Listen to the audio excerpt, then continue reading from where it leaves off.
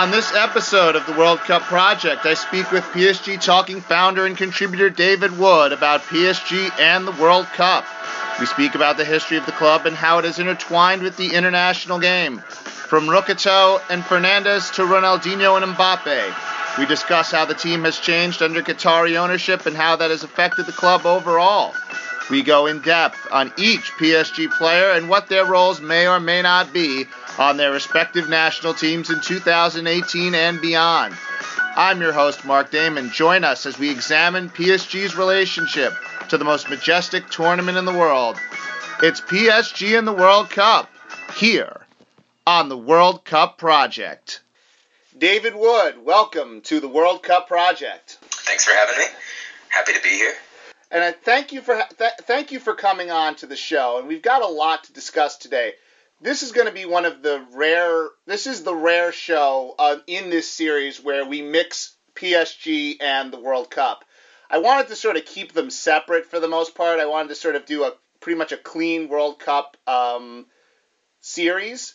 But I really did feel like as the PSG podcast, as the PSG people, we kind of had to connect the two at some point. So, David Wood, it is your task today to help me connect the two. We'll talk about the players, we'll talk about the club a little bit, and we'll have some fun. But before we get to that, I would like you to explain to the listeners, some of whom will be hearing you for the first time, how you got into football, why you love the game, how you became a PSG fan, and how you got caught up in this sort of wacky, crazy fan site podcasting business. Yeah, okay. Well, the short version is I'm Dave. I've been a contributor at PSG Talk basically since day one. I was approached by Ed, the founder of the site, who's actually been on this. He was basically just looking for writers, and I thought, well, why the hell not? Recently graduated and just kind of needed somewhere to put the creative energy in. And as for my soccer history, I, like many other American fans, my introduction as a kid was, I'm Hispanic, so it's just kind of a heritage thing. Watching the World Cup with family. So the World Cup is obviously like a huge. It's a very important memory. The one that I remember like the most clearly like following through was 06. And of course nobody stole the show in 06 like France. So I've always been a Francophile, both in, like historically and in football terms. And so a lot of it kind of preceded that as I became a more serious football fan, I gravitated towards French teams. And it just kind of happened that at the time I got into it, PSG were very much on the ascension. So I kind of followed the story of the team up to now. I've been doing the longer form podcast for a couple years now, and yeah, that's kind of my bio. So I'm pretty rooted in French football in terms of my knowledge, and I know a spot of Mexican stuff here and there. Absolutely, and I wanted to start sort of in general with the World Cup as a gateway to fandom, and just sort of, and you kind of touched on it, but I just kind of want you to elaborate on it a little bit more, in that you watch something every 4 years, and that's how I got into it. I watched the World Cup in 2002 and 2006, and I probably told this on other shows that we've done, but I didn't really know in 2002 and 2006 that there were even really club teams. So it seems to me like it was the allure of that 2006 France run that sort of got you interested in French football as opposed to maybe Premier League, which seems like the pick of choice for most American football fans. Right, yeah, all the Arsenal and Manchester United shirts running around, and the occasional Liverpool one. It was the World Cup as my preferred medium of entry, and then just whatever other things that an American tween can get, video games. you fire up you fire up Ligue 1 and you just scroll through the teams and see what's interesting there. And Paris. When you think of France, you think of Paris as metropolitan a statement as that is. No, and I can even admit that the thing that drew me to the team at first, when I was once when I visited France, and then a couple years after when I sort of got more into football, is that logo. And I think it's one of the underrated logos in sports, in the sense that it's an immediate identification. Like, you look at that logo and you see the Eiffel Tower, and you automatically know. Like, you don't have to know you don't have to know anything else. You see that logo and it's Paris. As opposed to, like, London. There's no, Big Ben isn't on Arsenal's logo or, Chelsea's logo. And I'm not even sure what there is in Manchester besides, steel factories. But that logo, just talk about it for a second and just talk about sort of the appeal of Paris to an outsider as somebody who looks at it maybe from afar, as opposed to somebody who maybe even lives in France all the time. Mm-hmm. Yeah, and there's also there's kind of the historical appeal of that little fleur-de-lis. Yeah. That's off now, and I understand that in terms of like a global vision, but still, kind of fun. I'm trying to think of other things that might have, Ronaldinho around the same time was kind of leaving. He was on his way out of PSG at the period that I got into it, but at the same time, just such a high profile player being linked with the club like that. That's also pretty huge in terms of international audience. You want to go up and learn more about Ronaldinho as he's on his way into Barcelona. His introduction to Europe is at PSG, and that's where people are going to be looking. Yeah, and let's start with PSG, and then we'll kind of connect it into the main sort of central topic. So PSG was founded in 1970. And for about the first, let's say, 10 years of its existence, it sort of hung on life support in the sense that it was essentially an idea to bring this mega team to the city of Paris. And it's really hard to start a football team from scratch, especially when you have so many more historic clubs around it. So in a certain sense, you look at Paris now and you see all of the money that's been put behind it, and you don't think of PSG as sort of an underdog in that sense. But this was a club that for many years in its beginning, until it was sort of bought by the fashion designer Daniel Hecker, you didn't think that this club was an underdog club in that sense. So at the very beginning, you wouldn't necessarily see a lot of high-profile players playing for PSG. You had a few. You had Carlos Bianchi. You had Dominique Rocheteau. But right, yeah, just sort of I try to connect, and I'm trying to kind of search for the words in this sense. But those early years of PSG and sort of how out of the European loop it kind of really was. Yeah, well, like one of the periods from football's past that I'm most familiar with and kind of entranced by is that great '80s France team, and the anchor of that team. It was the I forget the manager's name.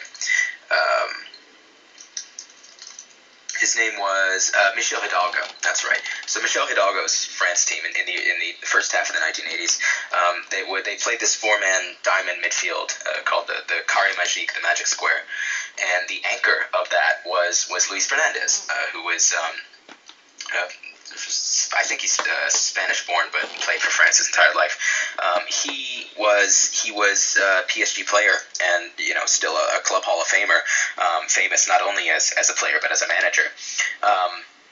and he was there, and I think that kind of added a certain prestige, knowing that he's representing France at the highest level. He wins the 1984 Euro it's Michel Platini's French team. It's about as high profile as you can get. Still, arguably the best national team the country has fielded. There will be the Zidane debate, but it really was a phenomenal team, and Fernandez in such a high profile role, playing in the capital club of France and bringing the national honors. I think that was a big boost.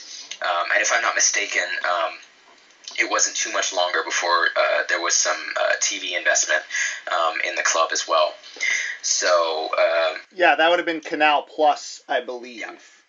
And just for reference, Luis Fernandez played almost 200. He made almost 200 appearances for PSG in his career, 30 goals. He managed the team from 1994 to 96, and then from 2000 to 2003. Now, this was in an era, and you can correct me or elaborate on this, before France really started to export their players.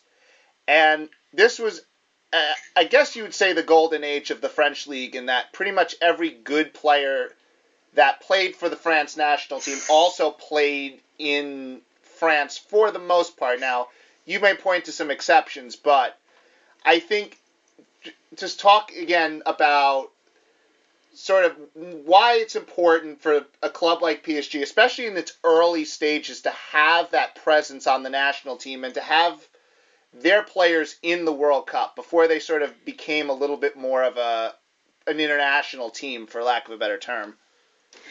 Yeah, like the 70s and 80s, I know, were like a huge domestic period, especially I think it's under that great Saint-Étienne team.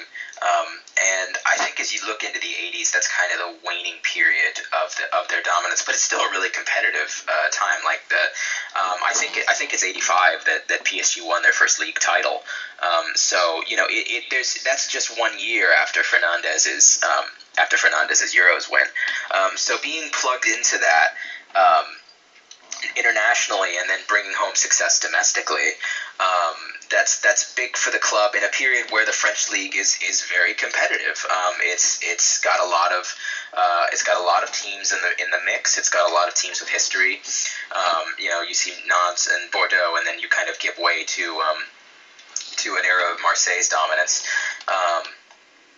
But still really significant. Luis Fernandez comes back into play as that the manager that brings Ronaldinho in. Although they didn't get on very well, as I think Guillaume has said multiple times.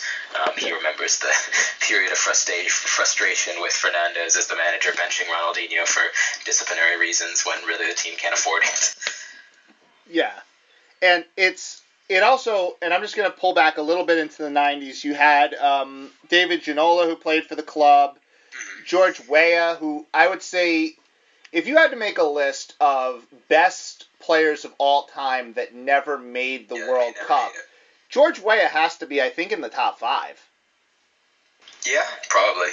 List of heads of state that never played in the World Cup, he's on there. Yes, he has made a list. Yes, exactly. And I think this is where you start to get the other sort of connection. The connection, it's an interesting one too, between PSG and Brazil.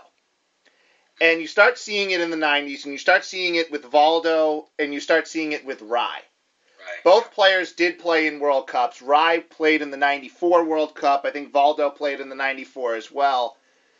Talk about the relationship between PSG and Brazil, because it's really the first time where I think it's almost like PSG's second home in a sense. It's almost like you get players from France playing at PSG, and then you get players from Brazil. Mm-hmm. Yeah, I think Valdo and Rai, they overlap a little bit in their time at the club, and the mid '90s was a very good time for PSG. This is kind of an overlooked period, I think. But you see, like their first international or continental trophy They won the Liga in 94. The Cup Winners' Cup in 96 over Barcelona is still it's something that people forget about because the trophy is basically defunct. But this was a big win over a big team, and that wasn't exactly Barcelona's low era. Having this presence and them being captains for the club, Rai especially, I know is still a huge club ambassador in Brazil. And there's a lot of people that a lot of current PSG fans in Brazil, now that the club has really had the opportunity, the financial opportunity to open those channels and get fans overseas involved in the team. Rai is one of those figures that the club still parades around because he was really. It's a weird situation because you get guys like Rai and a more contemporary example, Pauleta, also Portuguese speaking, but Portuguese, not Brazilian. These guys who didn't spend their entire careers here, and really in the big scheme of things maybe didn't even spend that long in PSG, but they displayed a certain hunger and a loyalty that connected with the fans in that. And this was an era of PSG's ultras being in full swing, being loud, being renowned across the country, across the continent.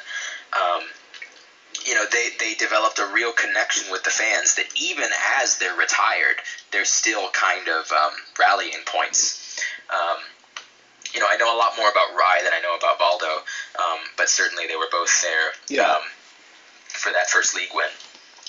And as the team and I would say they had that early PSG had those early glory years in the mid-'80s. They had the mid-'90s, and I would say probably carried into the early 2000s, which is where Ronaldinho sort of comes into the picture. And this is, I would say, the first time that PSG had a legitimate sort of, I guess you'd call him a world star, in the sense that he was at the club while he was helping Brazil to dominate that 2002 World Cup. So I always feel there's that connection of, you see a player for the first time, maybe at the World Cup, and you see a team or a player at the first time, and you see how you fall in love with that sort of Ronaldinho magic. And then you ask the question, well, where can I see more of him? The World Cup is over. Where can I watch this guy play? Oh, he plays for Paris Saint-Germain. So I take a lot of, I guess, pride, and I put a lot of stake in having players from your club at the World Cup as sort of ambassadors for the team, and examples of sort of where you are. Again, good teams, you talk about the best teams in the world, pretty much their entire starting 11 is going to be playing in the World Cup for somebody's national team. The good teams will have like 5 or 6, and then you'll have the teams that will barely have any. So talk about Ronaldinho, because I really feel like he's the first, I wouldn't call him the first PSG megastar, but the fact that he reached his height essentially as a player by winning the World Cup in 2002 and playing well enough domestically in Paris to get that move to Barcelona in 2003.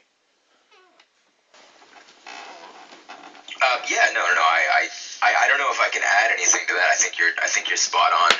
I remember in 2006 the conversation is still around him. He was just one of these players that was larger than life, and it brought a lot of prestige. And now if you connect that contemporarily to where we are now, we're still kind of competing for the conversation. The signing of Neymar, for example, and this was a big season to reemphasize that Brazilian connection with the yellow kit, celebrating PSG's Brazilian heritage. We got a Brazilian captain, the highest paid player, the star player, the number 10 is Brazilian once again. It's odd to see a club so tuned in to an audience abroad.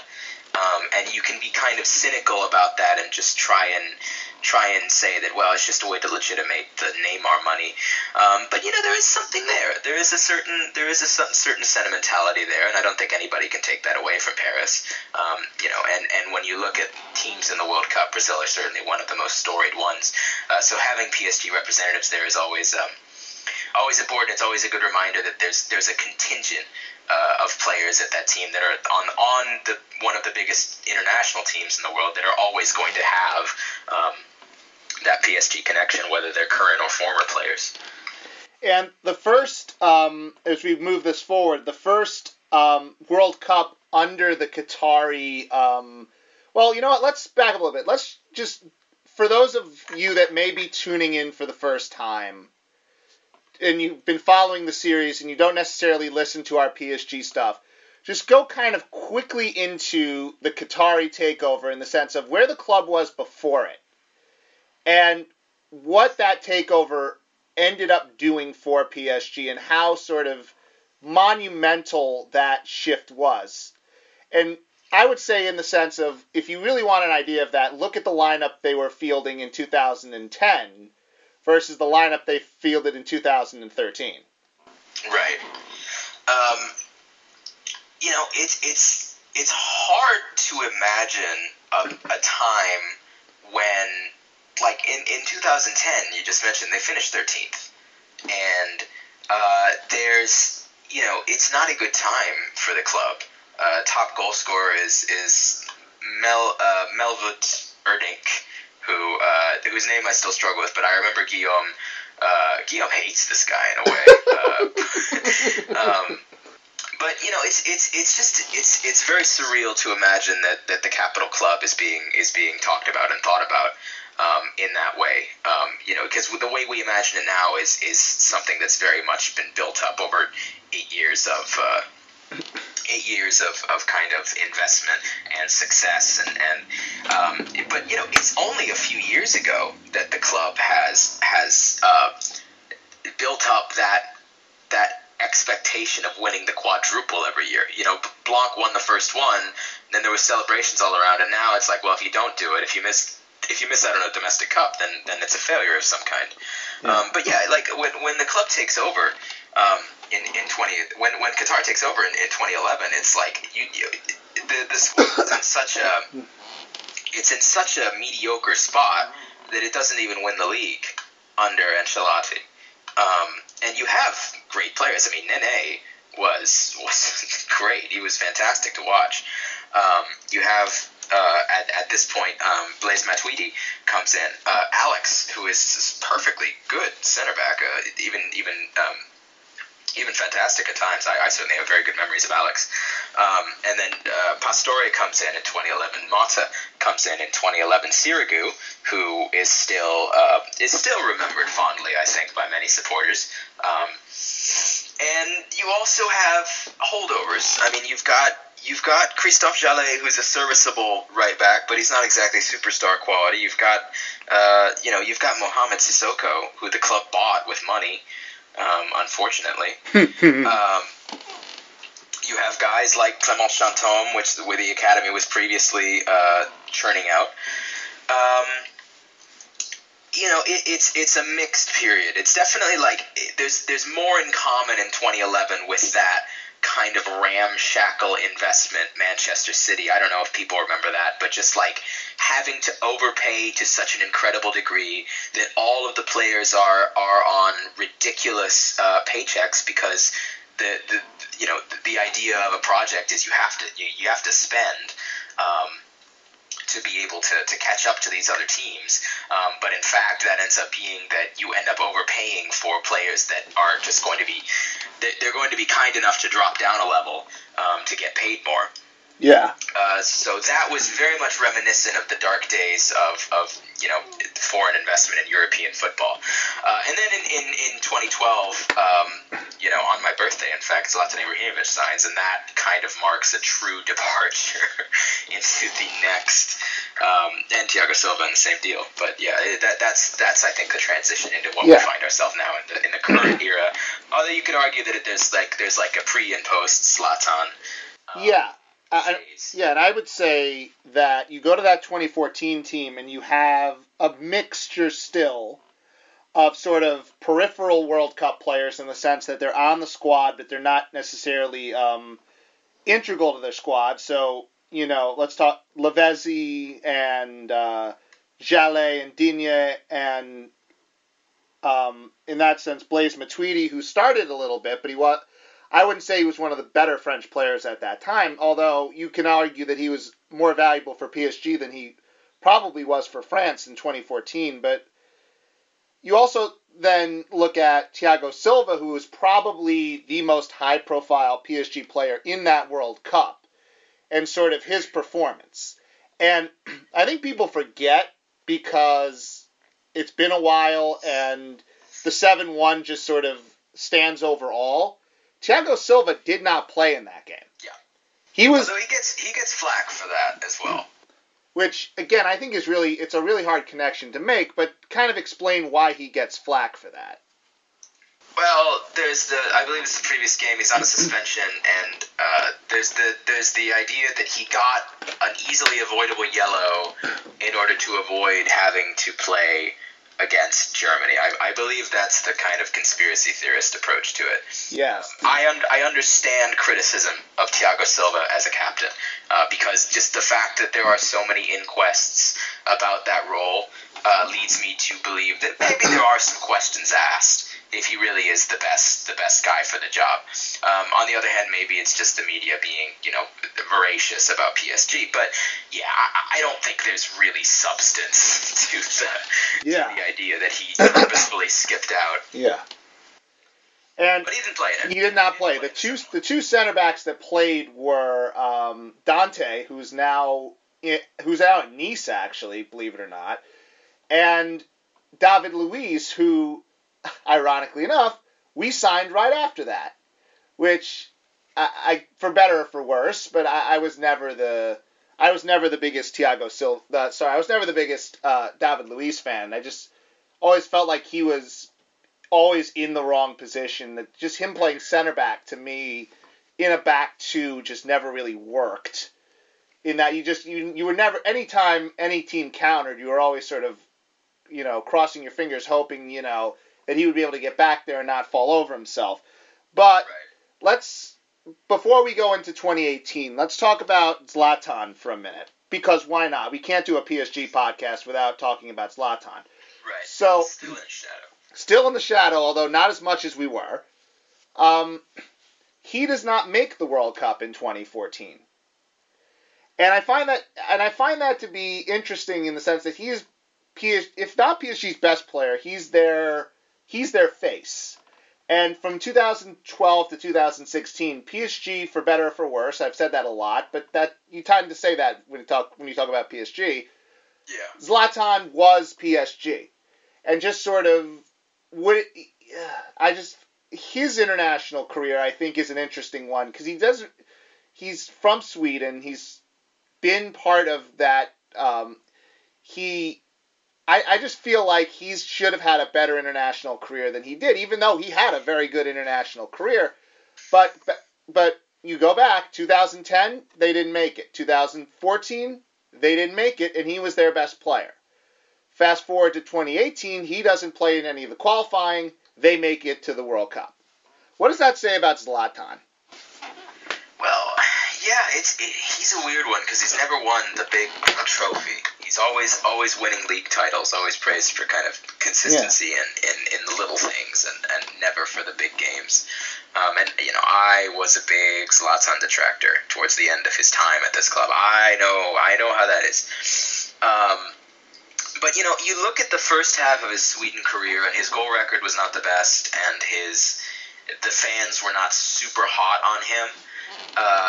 Whereas the second half, he really had a renaissance after like 29, and became a very consistent, undroppable player for Sweden.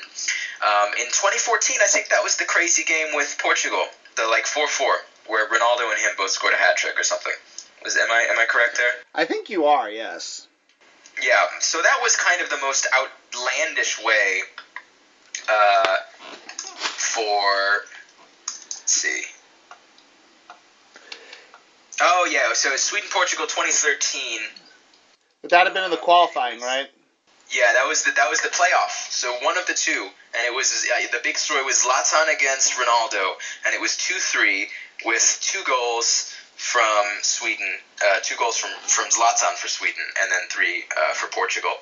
And that was also the game, coincidentally, bringing that back to PSG, where Ronaldo net a hat trick to level him with Pedro Pauleta as Portugal's record goal scorer. So that was kind of the swan song, I think, for that chapter, because that was really his big prime. That 2014-2015 Zlatan was just walking all over the French league, and he was fun to watch, regardless of what you thought of the team's play with or without him. You couldn't deny that there was something very enjoyable about Zlatan, and it's hard for me to believe that he might actually miss out on this World Cup. I mean, it's I guess all of the stuff that PSG fans were saying, like, oh, well, the team ethos is better without having to put up with him dictating the tempo. And then suddenly Sweden, they qualify without him. It's the same kind of thing. At the same time, I am hard-pressed to believe until I see the final squads. Maybe this is just my naivete speaking, but I am hard-pressed to believe that he would actually miss it. Maybe he's just going to be garbage for the rest of the LA season. But you can see it when he left Paris. There's a hunger, there's a desire, there's a serious fire and maturity that Ibrahimovic brings to a squad. He's a locker room leader. And if he's good enough to start in a cup final for United and win it, then I certainly think he's good enough to come off the bench for Sweden and do something for them. I mean, who are you going to get instead? Alexander Isak, he doesn't play for Dortmund. It's hard for me to believe that he actually will miss out. I guess if it's the decision of the coach that the team needs to move on, then I guess PSG fans should understand that better than anyone. But yeah. As an outsider, it's still hard. It's hard to conceptualize that. The issue they're going to have is at some point in that group, they're going to play Mexico, and it's probably going to be 0-0 in the 60th or the 70th minute, and whichever team scores the goal in that moment is probably going to advance out of that group alongside of Germany. And when the Swedish coach looks to the bench and he sees no Zlatan, I think at that moment he's going to realize why they could use Zlatan Ibrahimovic. Yeah, absolutely. In theory, in principle, you can say, no, he retired in 2016. He didn't show up to any of the qualifying, and he just wants to kind of show up at the end and get his participation award. I get that. I get that sentiment, and on a later show we'll talk to an actual Swedish person about this exact topic, everything PSG on Twitter, and I just feel like they're going to miss him when they really need him, which is going to be kind of a shame because I really kind of would like to see a late Zlatan goal in a World Cup game. I would find that to be fun. I'm sure he wasn't a lot of fun for the players that had to play with him or the managers that had to manage him, but just from a fan's perspective, he's a lot of fun. Yeah. And I think the World Cup's going to be a little bit, not a lot, but just a little bit less without him. Now we're going to get to the meat of what we're here to do, which is to talk about this current 2017-2018 Paris Saint-Germain squad and their sort of place or lack thereof in their national teams. and what their prospects may or may not be. So we are covering everybody that is on the current roster. We are not covering anybody that's out on loan. So we're not talking Gonzalo Guedes. We're not talking about Edson Oduard or any of those people. We're talking about the people that are on the squad now. And we're going to go by team. So we're going to go by national team. So we're going to start with France.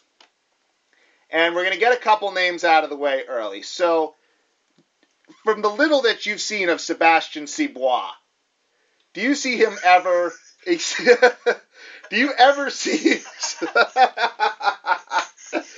do you ever see him making it into the France squad? Just if you can just give me a few seconds. You've got to pull up his tape. Yeah.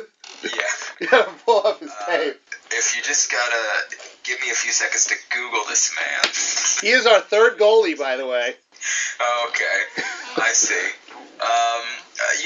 I think if he's got a second nationality, maybe for Gibraltar, I don't know. You never know. I don't know. I'm not a huge fan. I don't really rate Sebastien Cibois highly, as you can tell. Yes, you're doing a great job too. We got to be completists. So to go from that to another, talking about being completist, Hatem Ben Arfa. Yeah. Talk about whatever you'd like with Hatem Ben Arfa here, because we haven't talked about him a lot, but he's been sort of a peripheral story this year. The gift that keeps on giving, as some would say. I am not inclined to believe a lot of dirt sheets, but I believe every word that everyone has ever written about Ben Arfa. It's just too good to be true, and yet I believe it all. It's just so funny, this guy. He's my Twitter header. I love the guy. I think if Deschamps really wants to go out with a bang, call up Ben Arfa. Just do it. Why not? I am not a big fan of Deschamps, but this would endear him to me so very much. In all seriousness, Ben Arfa will never play for France again. All right, I'm glad we got that out of the way. Lassana Diarra, could he possibly sneak into the 23-man squad and provide some depth for Deschamps in that midfield? I think if he had played consistently for us throughout the end of the season, but instead he has A, not played, and B, when he has played, he's been rather unimpressive. So, yeah, he's not getting in with the midfield that France have. There's just too many options, and no one is going to unseat Kanté. Frankly, we might still see Moussa Sissoko in the squad because Deschamps is a stubborn guy. But it would be certainly if there's room for Moussa Sissoko, there is not room for Diarra. Christopher Nkunku, 19 years old, shows flashes whenever Unai Emery decides he wants to play him, and has shown that he can be a more than competent midfielder against certain Liga teams. He's gotten some Champions League games in the past. Not a lot of minutes in them, but he's gotten some time. Is he 2022, or is there still sort of a logjam in the midfield where he just becomes one of those guys that's a good player that never really breaks his national team? Well, okay. The two things I have to say kind of contradict one another. Number one is that Deschamps he loves hard-working kind of box-to-box type players. They're his favorite. Now, Nkunku is a very forward-minded midfielder. I think trying to place him deeper is kind of a mistake. He's even played on the wing, and he's scored. We've also seen him play fullback, right back, and he hasn't really been awful.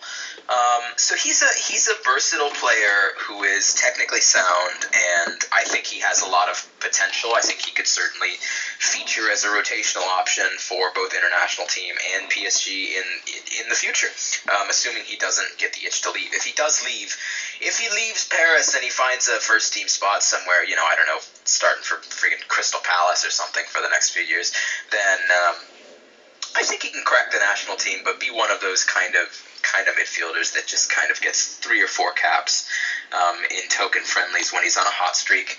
I'd like for him to prove me wrong, because he's certainly an exciting player when he's on. But I just don't really see I don't see the ceiling being that high for him that he cracks the national team with any more than like those token-friendly appearances, even in 2022. Unless with the outside chance that Deschamps is still manager and Nkunku has grown quite a bit, and he needs another Moussa Sissoko type. Now, Nkunku's a lot better than Moussa Sissoko, but you know what I mean. Just kind of a hard-working, mid-table player. And I find, when I've watched Nkunku, I'm not sure he's a guy that you can put in a midfield battle and he'll win it. Like, I don't see him as that type of player. I see him as a little more of a flashy version of Matuidi, in that he'll run for you, he'll get himself into scoring opportunities. Now, he's better than Matuidi in the sense that he can finish a little better than Matuidi could.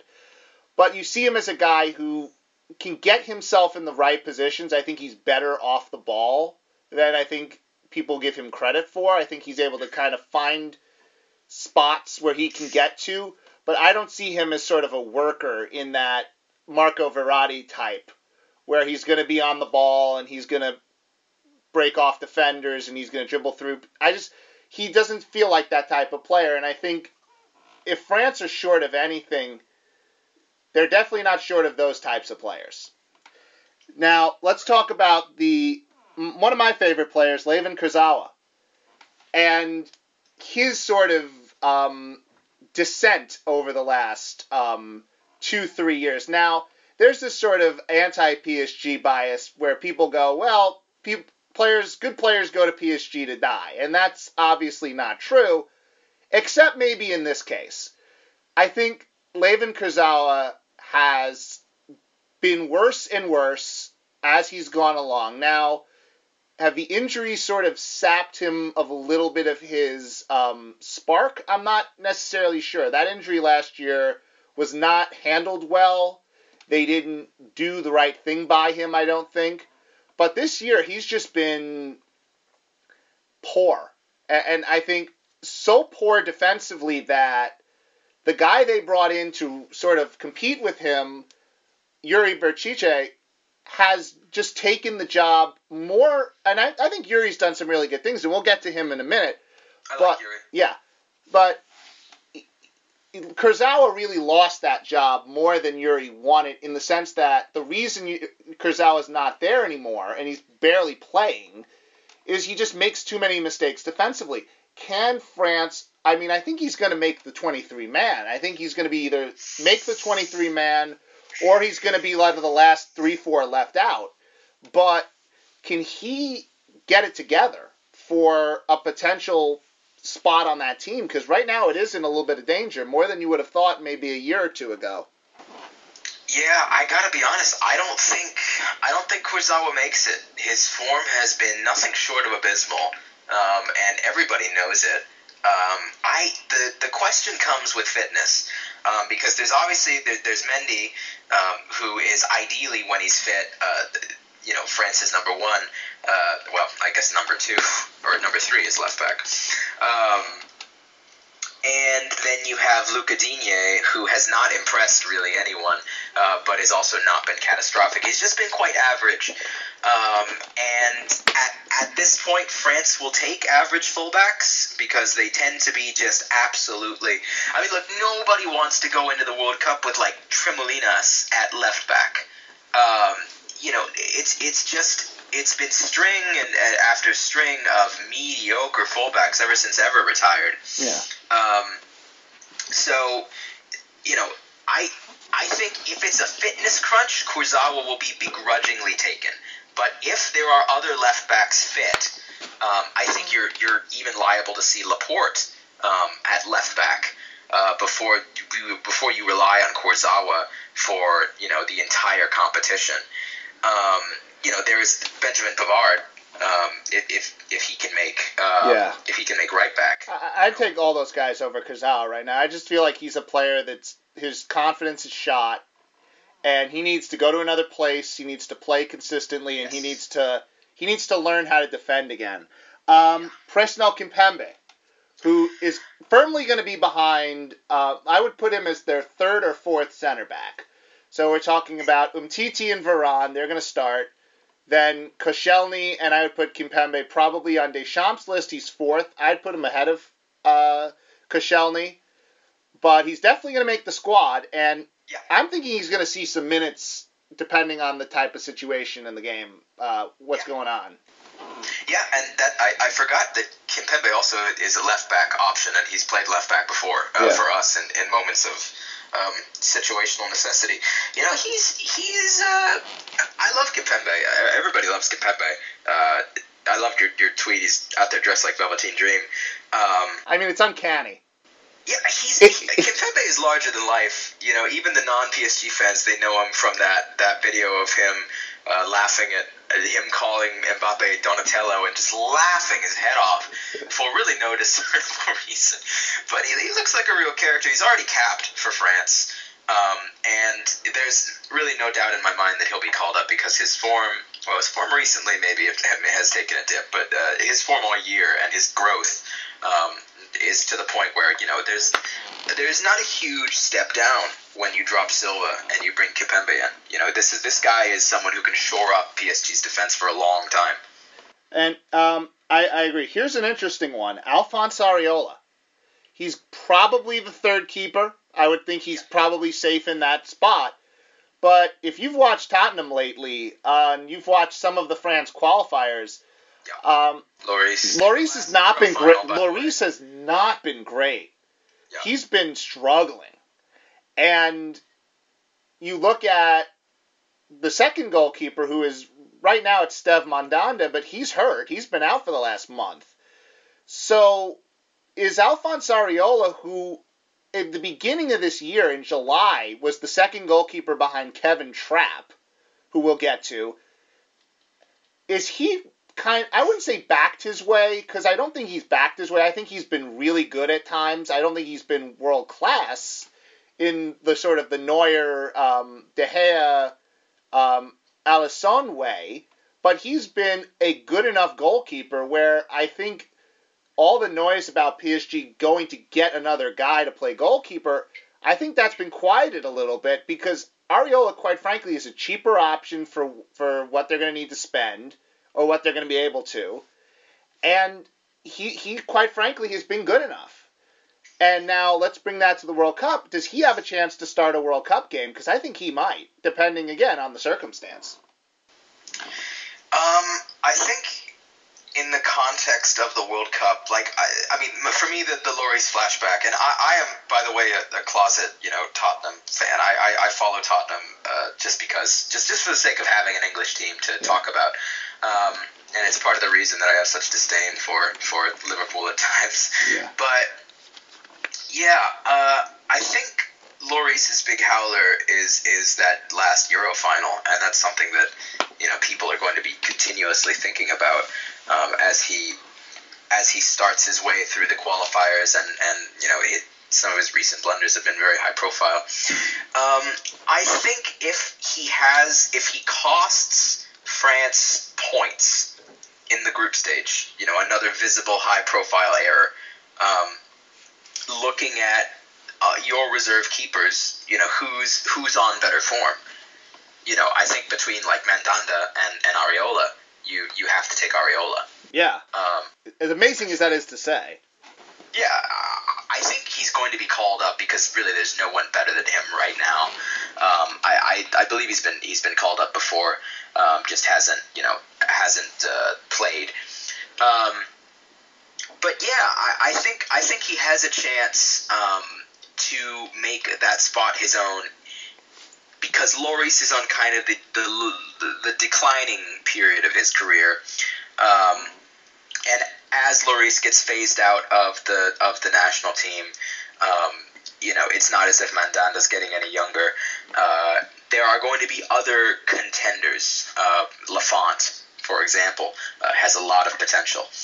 But if Areola keeps performing at the level that he's been performing at, then he can certainly make that number one spot his own, at least for a little while, until someone else who's a little bit more exciting comes along. Because unless Arriola makes a huge step up, I think we're going to look at him in the future like kind of a Mandanda, someone who's capable at a very, upper mid-card level, Yes. but not necessarily a main eventer. Well put. Let's talk about Adrien Rabiot. Backup midfielder. He's going to get minutes. I'm pretty sure he's going to get minutes. I would say the last 2 months he's looked like a shell of himself, and I think that's partly because he never gets breaks. He plays nearly every game, and I think he's struggling with that right now. I'm not sure he's in the shape to play all those games. I don't think he has necessarily the body type to do so. And I think if he could get a good 3-4 weeks off before the World Cup, he'll have a chance to make an impact, but he's still backup player here, I think, to me. He's gonna need weeks off before the World Cup, and he's gonna need weeks off afterward. He's really gonna need weeks off afterward, because you're right. The criticism of Rabiot recently has been very fair. I think it's been harsh because if you really look at it in perspective, what Rabiot still does is he presses, and even if he's not the most positionally astute at times, he can win the ball back. He can get stuck in midfield, and he can move it on to a more creatively apt player. Sure, he'll pass the ball errantly once in a while, but what I'm saying is he's basically just Matuidi. He's devolved into Matuidi, like late stage Matuidi at PSG, which I'm fine with. I mean, it's okay. But yeah, the guy is tired. I don't think it goes farther than that. I think he's just totally burned out, and he knows the season's over. I mean, it is. All you have left to play for is a points record, and when you look at yourself and the state of your body going into the World Cup, I can't blame the guy for having priorities, Yeah. He's taking it... He's making business decisions. Easier. Sorry? He's making business decisions. Yeah, very simple. Yeah. And I think he'll play. Yeah, he'll play. And last but not least for France, Kylian Mbappe. Yeah, I mean, got the number 10. That's not just a symbol. Well, I guess it is literally a symbol, but it does have certain concrete guarantees. He's going to play. He's going to start. He's going to be that attacking spark. There were questions because Ousmane Dembele is very capable on the right wing and all that, but I think we'll see Mbappe on the right wing, and then a spot of Dembele, a spot of Lamar here and there, assuming Lamar makes the squad. Yeah, on the other wing. Yeah, I think this is. I think if Deschamps knew what he was doing, I think they have to figure out a way to get Mbappe, Griezmann, and Dembele to start and to play with each other. Yeah. I think that's the formation of the future. That's what would carry them in this World Cup. It'll carry them in the next World Cup, possibly the World Cup after that one. And I think this sort of, I guess for lack of a better term, this sort of baby bottle obsession with Giroud, where he has to go to Giroud.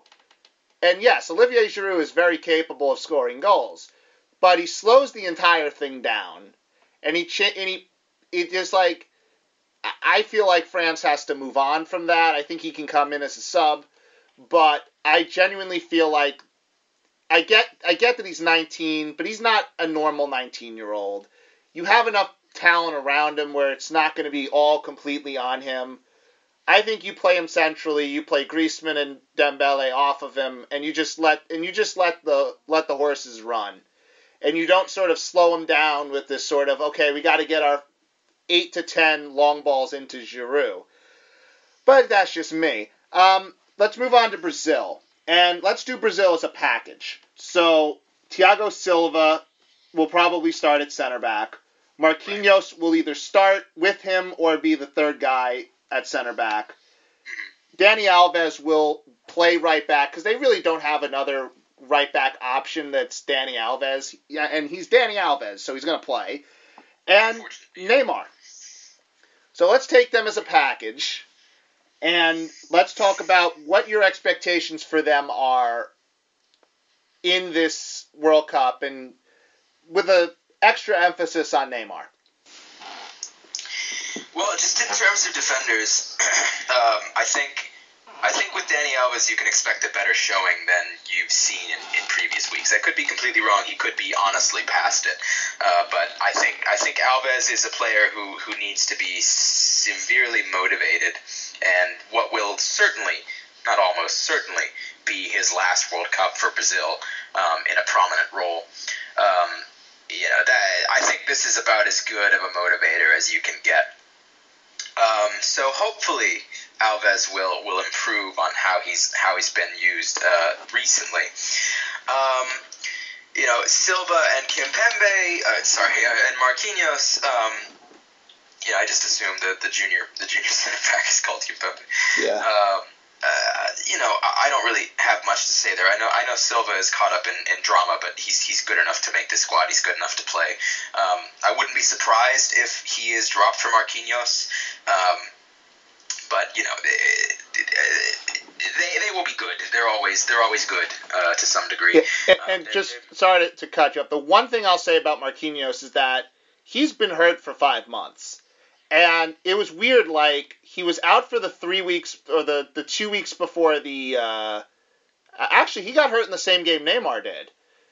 And he somehow played in that Champions League second leg, but then he didn't play again for like 4 weeks, which makes me think that he played on whatever quad tear he had. He played 90 minutes with a quad tear. And not a big one, but like a grade 1 quad tear, which is not easy to do. Right. So I'm not sure what his fitness is going to be, because you still see that he's not making regular starts for them. Yeah, I do think he'll play. Yeah. I think he's going to the World Cup. I don't think that's currently in doubt. Yeah. But yeah, his fitness may come into question there. Speaking of fitness, Neymar. Yep. Which is kind of the big one. I would be surprised if he's used in any serious capacity at the urgings of the Brazilian FA.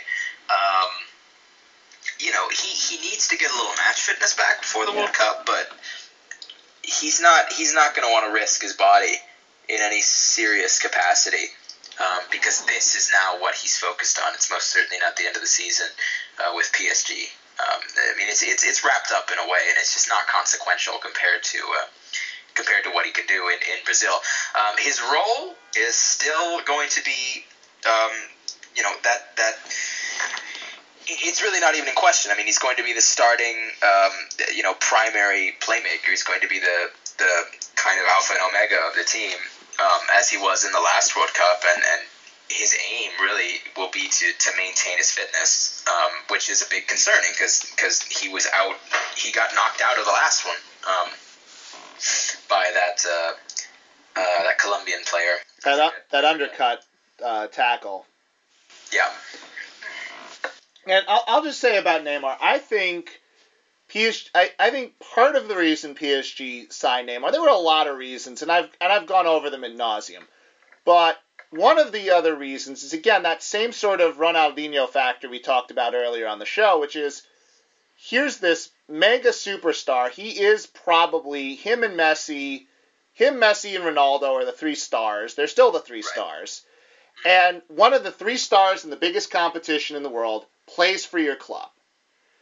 And I think the idea in the long run is that if they keep Neymar this long, which is a possibility, but I would say it's a 40-60 possibility. Just for the record, my guess is about 3 years. So we're already 1 year through that. But if they can get him to stay around for Qatar 2022, then you have the number 1 star in the game. At that point, Messi will be past his prime, and so will Ronaldo. Yes, they eventually will be past their prime. Thank God. And you'll have the biggest star in your home country, in Qatar, playing for the team that playing for his national team. Oh yeah, and he's on his club team is the team that Qatar owns. That's the perfect scenario. Now, if they can get that to happen, I don't know. But this is, to me, sort of PSG's dream starting to come to fruition here, in the sense that you get Neymar not just to win you domestic trophies in the Champions League, you get him to represent your brand in the World Cup. And that's part of the reason why he's here. And I think people have to understand that when they talk about, oh, well, PSG didn't win the Champions League, so it's obviously a failure. No, it's not. Financially, this thing's a gold mine. And the longer PSG can ride the gravy train, the happier they'll be. So I just always like to make that clear because I think some people tend to forget that. Let's move on to Argentina. And this is an interesting group of three here. Yes. Angel Di Maria, your boy. Javier Pastore, actually your boy. And Giovanni Lo Celso. Let's start with the old guys, and then we'll finish off with the new Argentinian pearl. New boy. The young boy. To use a New Japan reference.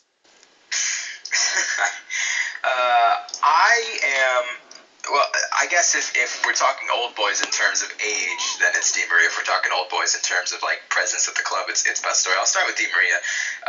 It is an open secret that he's my favorite player.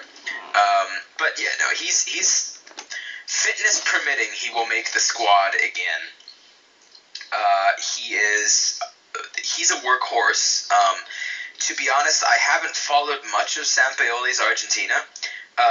So I don't know what capacity he'll be used in. I know previous coaches just liked him as an option, whether in midfield or out on the left, because he can run, he can press, and he'll save that for those knockout stage games. But he is, his biggest flaws aren't really as exposed on an international stage, I don't think. I know that he is still a frustrating figure to a lot of Argentinian fans, just because he just doesn't do what he can do as often enough. But I certainly think he'll be involved more than Pastore. Pastore might make the team. I am dubious. He made the last Copa America and played in kind of a deep lying role. I enjoyed him there. I thought that was like a portent of things to come at PSG, but that was a few years ago, and that was kind of going off one of Pastore's peak seasons in Paris, and then it was kind of just downhill from there. I love Pastore a lot, but frankly, he is on his way out, and I've come to accept that. His skill set just doesn't really fit in the team. He's a player who is a liability because of his injury record. He is a player who really needs a fresh start. At a team that's more forgiving, that has more frequently available opportunities. I would be very, very, very surprised. I'd be very unsurprised if he went back to Italy, because there is always the potential that an English team will just buy a player. That is not that can happen. But for me, his preferred move is probably going to be to Italy. An upper mid-table, or even challenging for continental qualification. That's where he should be. He's a very talented player. Just needs a squad that he can get back into once he's out of it, which is the spot he finds himself in now. Lo Celso, I think, unfortunately, will take Pastore's place in the squad. I think if he doesn't make the actual 23, he'll make the preliminary squad. Lo Celso, because he's just very versatile. He showed that he has buckets of potential, and he's the kind of creative player that a coach like Sampaoli would want. He's really improved that work rate. He's really improved that defensive mind, and his ceiling offensively is unfortunately higher than Pastore. So despite my affection for El Flaco, I am going to have to probably make way for room in my heart for Lo Celso to be a proper presence in the team. And if I can just say this, I think if there's one thing that Unai Emery has done well, it is the sort of integration of Lo Celso. It's been slow, but he's gotten this player who PSG sort of took as it was during that sort of, it was last year during that sort of Patrick Kluivert era of transfers, and it just the weird market. The weird, and they just sort of picked this guy up, and he didn't really play last year, and Emery's just sort of slowly integrated him in, and got him to a point where he started the biggest game of PSG season at central defensive midfielder. Now, was that the right decision? It may not have been. It probably was, and I didn't think there were many great options in that situation. Yeah, it was kind of a lose-lose, and he didn't play super well. But yeah, but you know what? He's got to play in those games, and he's got to learn to fail in them before he can learn to succeed in them. But right now, I think Giovanni Lo Celso's at that point. I wouldn't say a better point than where Lucas Moura was, in the sense that Lucas Moura was a competent Ligue 1 player, but he wasn't much more than a competent Ligue 1 player. Lo Celso has the potential to be one of the better players in Liga. The question is, can he translate that into being a great European Champions League player? Is he that type of player? Or is he a guy who is going to start or play a lot of games for a very good European team like PSG, but not necessarily be at that elite level? And I think only time will tell when it comes to that. I'm not very high on Argentina, honestly. I think they're a team that, if Messi's not doing it, no one is. And I think they're an oldish type. They're an oldish type of team. They have Nicolas Otamendi playing center back for them in 2018. They have Gonzalo Higuain, who's starting to become one of the more, I wouldn't say overrated, but yeah, he's at that point where I think people are starting to realize that he's not the best. He wasn't as good as his transfer fee may have suggested that he was. He's not a triple-digit player. Yes. So I don't expect much from them. Let's go on to Germany. We'll first talk about Kevin Trapp, and we'll keep it quick. And then we'll talk about an interesting player in Julian Draxler. Trapp might be third goalkeeper. I don't know. Yeah. They have a lot of goalkeeping talent. I think Neuer is back on the pitch now, so he would be number one. And then they've got guys like Leno. They got Ter Stegen. Yeah, they got Ter Stegen. And I mean, if you look at Leno and Ter Stegen, I think they both probably deserve the 2 and 3 spot at the World Cup more than Trapp does right now. And I've called Trapp, at times I've called him Mr. 6'1". And I know that's a little harsh on my part, but there's something to be said about how sort of deer in the headlights he looked in that game. And just sort of how you realized at that point, well, yeah, he's a good goalkeeper to a degree, but he's not a take you to the next level guy. And I think that's what PSG thought they were getting when they offloaded Sebastian. I keep going back to Sebastian. Thank you. I'm sorry. I'm looking at it on Wikipedia right now. Salvatore. Yeah, I shouldn't confuse the two. Yes, when they offloaded Salvatore Sirigu and they replaced him with Trapp, I think they expected Trapp to be a number one in Europe goalkeeper, and he's not that. He's just not that guy. So I look at him as if he. That much. It was a little gamble, and now he's a capable second keeper. Yeah, he's a bench rider at the World Cup, and that's okay because if Germany win, he's going to get himself a World Cup medal. He's going to get to hold the trophy, take a picture with it. It's not bad to be Kevin Trapp. Kevin Trapp has a decent life for more than even that. Yeah, I mean, look, he's more attractive than I'll ever be, so I don't think Kevin Trapp is unhappy. And apparently his dating life is not that bad either. Let's talk about Julian Draxler, who is going to be... He's interesting, because he's either going to be on Germany's bench and make the occasional appearance, or I feel like he's going to be the guy that lights this whole thing on fire. He has the potential to do that. And I think he's been getting better as the year has gone on, by the way. I think he's been vastly underrated by the fan base this year. I think he's one of those players that when he's turned on, I think he's one of the more gifted sort of players in the world, in that he's one of the smartest footballers I've ever seen. Like, he's a guy that genuinely knows what pass to make, where to be. He's rarely out of position. He's rarely doing something stupid. And his touch is just heavenly. Yeah, he's got a phenomenal touch, and he has all those qualities. His worst feature is his ability to drift out of a game, just as much as it is to be able to decisively influence it, which is why he is suited, I think, more as a forward than a midfielder, at least a deep-lying center midfielder. I think if there's a coach who can get... Next year will be a decisive one for Draxler. I don't think we're selling Draxler. I think Tuchel is, or whoever the coach is going to be, probably Tuchel, will want a younger squad to mold. And we forget that Draxler is still very, very young. Yeah. So, you know, I think he will go because his recent form with Germany has been very good. He basically won the Confederations Cup by himself. You know, he was phenomenal there. And I'll just say this: he better go because I have his Germany jersey right now on my in my closet, the new one. So he better go. I will write some letters of complaint to Joachim Low if he doesn't. Like all my Finn Balor OGBC shirts. Yes.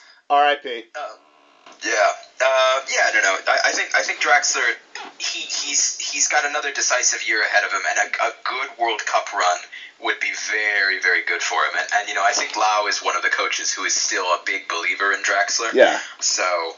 And again, I think there's been games where he's been. I thought that Monaco game, that 7-1 game a couple weeks ago, I thought he was one of the best players on the field. I thought he was, besides Mbappe, he was the best player for PSG. Just decisive, making passes, being really. And the thing I like about him too is he's won a World Cup as a bench warmer in 2014.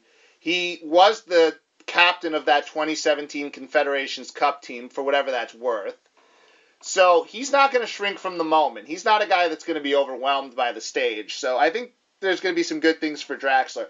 Let's round this out with our last few here. Let's talk about Edinson Cavani. Is he a little past his prime to be a key contributor to a Uruguay team that is just, I don't think it's as good as it's been in the past. I think he's going to have to carry it, and I'm not sure he's capable of doing that at this moment. Well, with Suarez seemingly on an early decline, and Cavani never really being one of the peak influencers for Uruguay, certainly a good player, but never quite Suarez's level in the national team. Yeah. I mean, he's going to play, but I would be surprised if Uruguay go very far here. It's an aging squad. It's got a similar problem to Argentina, where it doesn't really have. It doesn't really have like an eager core to take over from the old guard. So Cavani is an important figure,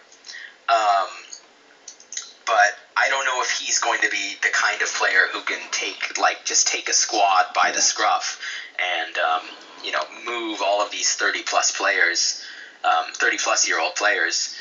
Into like the knockout stages even. Yeah, I don't. I mean, the reason they're going to get to the knockout stages is because they're in a group with Russia and Saudi Arabia. But besides that, I don't see them going much further. Thomas Meunier for Belgium. I think he's their starting right back. Yeah, he has been for a while, and why wouldn't he? I mean, he's phenomenal. Needs more time on the team.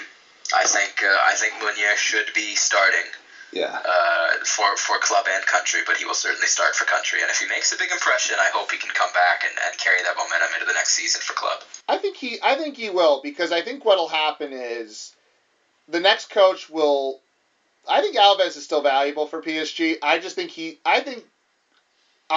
Emery was onto something when he had Alves up at the right wing. I think he can come into games as a right winger and sort of dictate tempo, dictate pace, help them keep possession. So I wouldn't mind Alves moving up permanently there, having Meunier start at right back, and then Alec Georgian comes in and gives you the relief performances at the right back spot. But yeah, I think Meunier might even get a nice little goal here for Belgium. Belgium seem to be scoring a lot. They're gonna, I think, get through that group stage. I think he'll have his moments. And we'll get to the final groups here. Yuri Berchiche, who's maybe on the fence. I'm not sure he's in that Spain squad. I think that Spain squad's too deep. But I think he deserves a mention. I like Yuri, but I don't think he makes the squad. Not when you have Jordi Alba, first of all, has had a phenomenal, I've said that 3 times now, but a truly, honestly great season. A return to his peak Barcelona form, as good of a season as he's had at the club.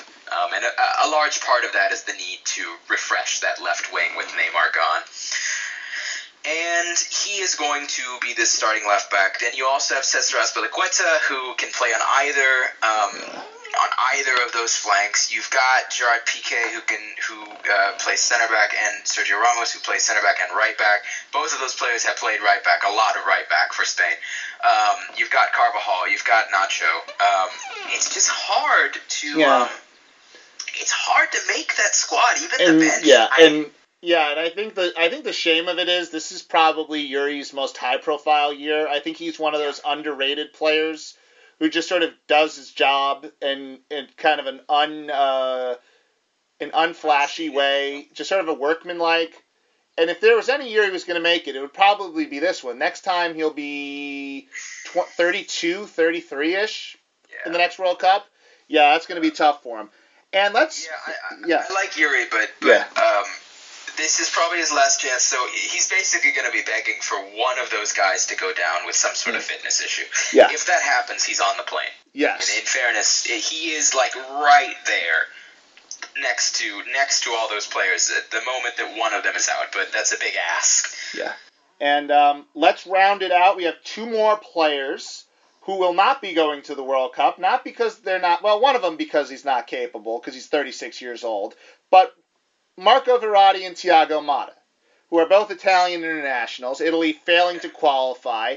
Marco Verratti did not play in that last leg of the Sweden playoff because, of course, I believe it was the yellow card accumulation that came back to bite Marco Verratti once again.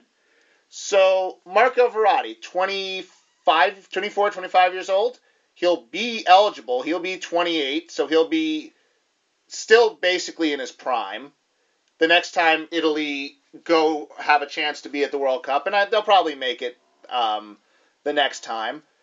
A quick word on Verratti and just sort of his international outlook, because obviously Thiago Motta is not going to play in any more international games anymore.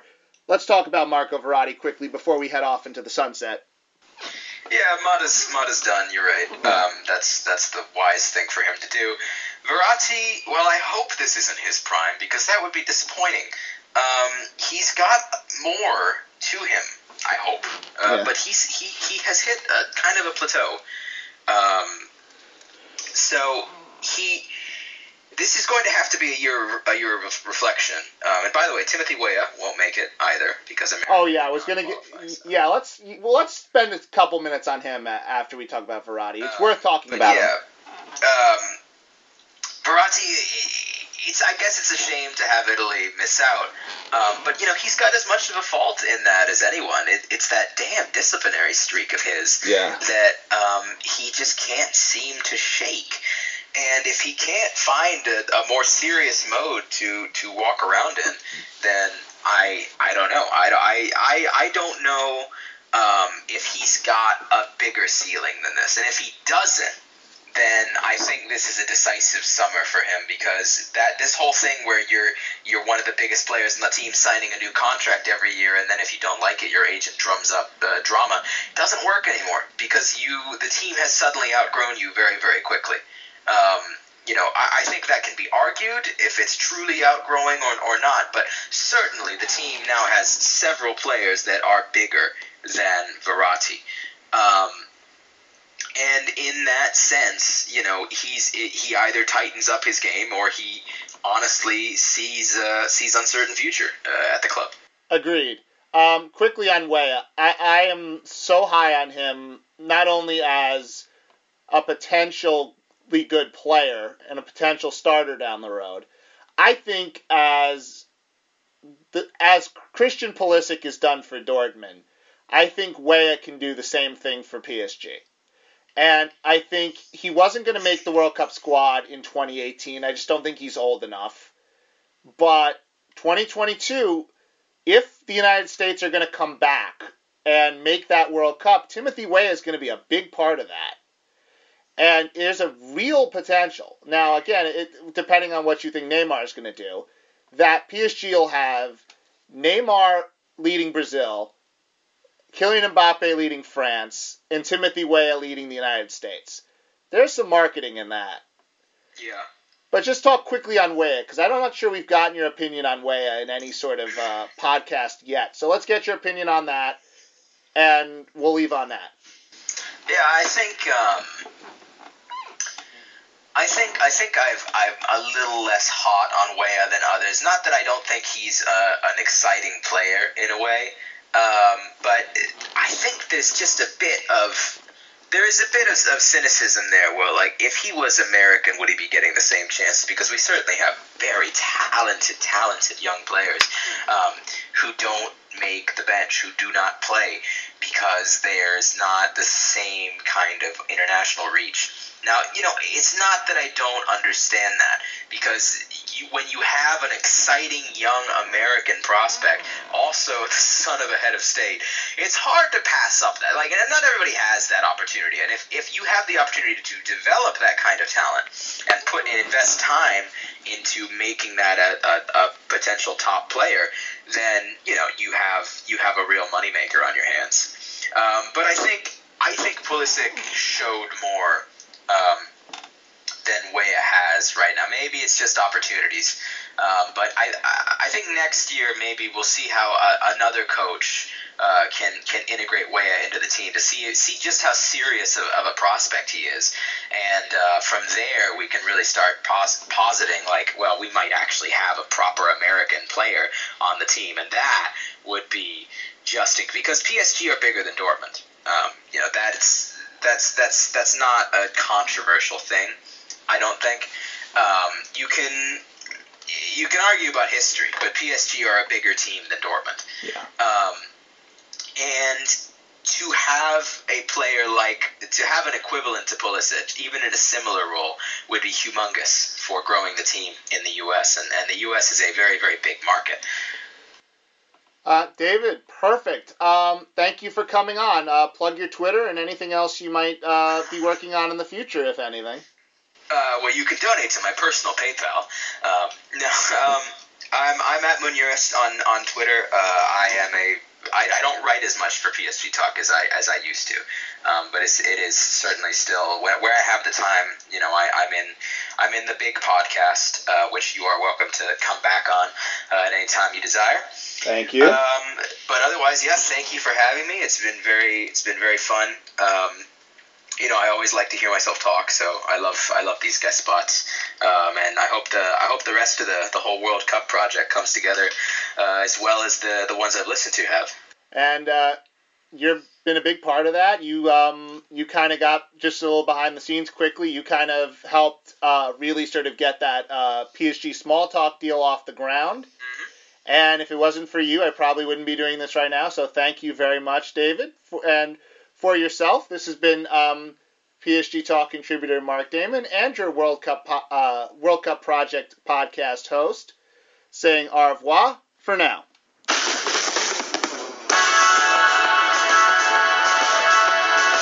Thank you for listening to the World Cup Project. Our next episode will feature PSG Talk founder Ed in our discussion about the problems with the World Cup and the potential solutions for them. The theme for the World Cup Project is provided by Dutch supergroup Orgel Vretten, whose fantastic music you can listen to on iTunes and Spotify.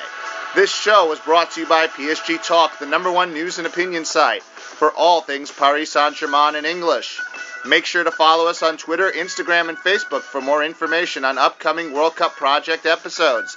And as always, this is your host, Mark Damon, saying once again, au revoir for now.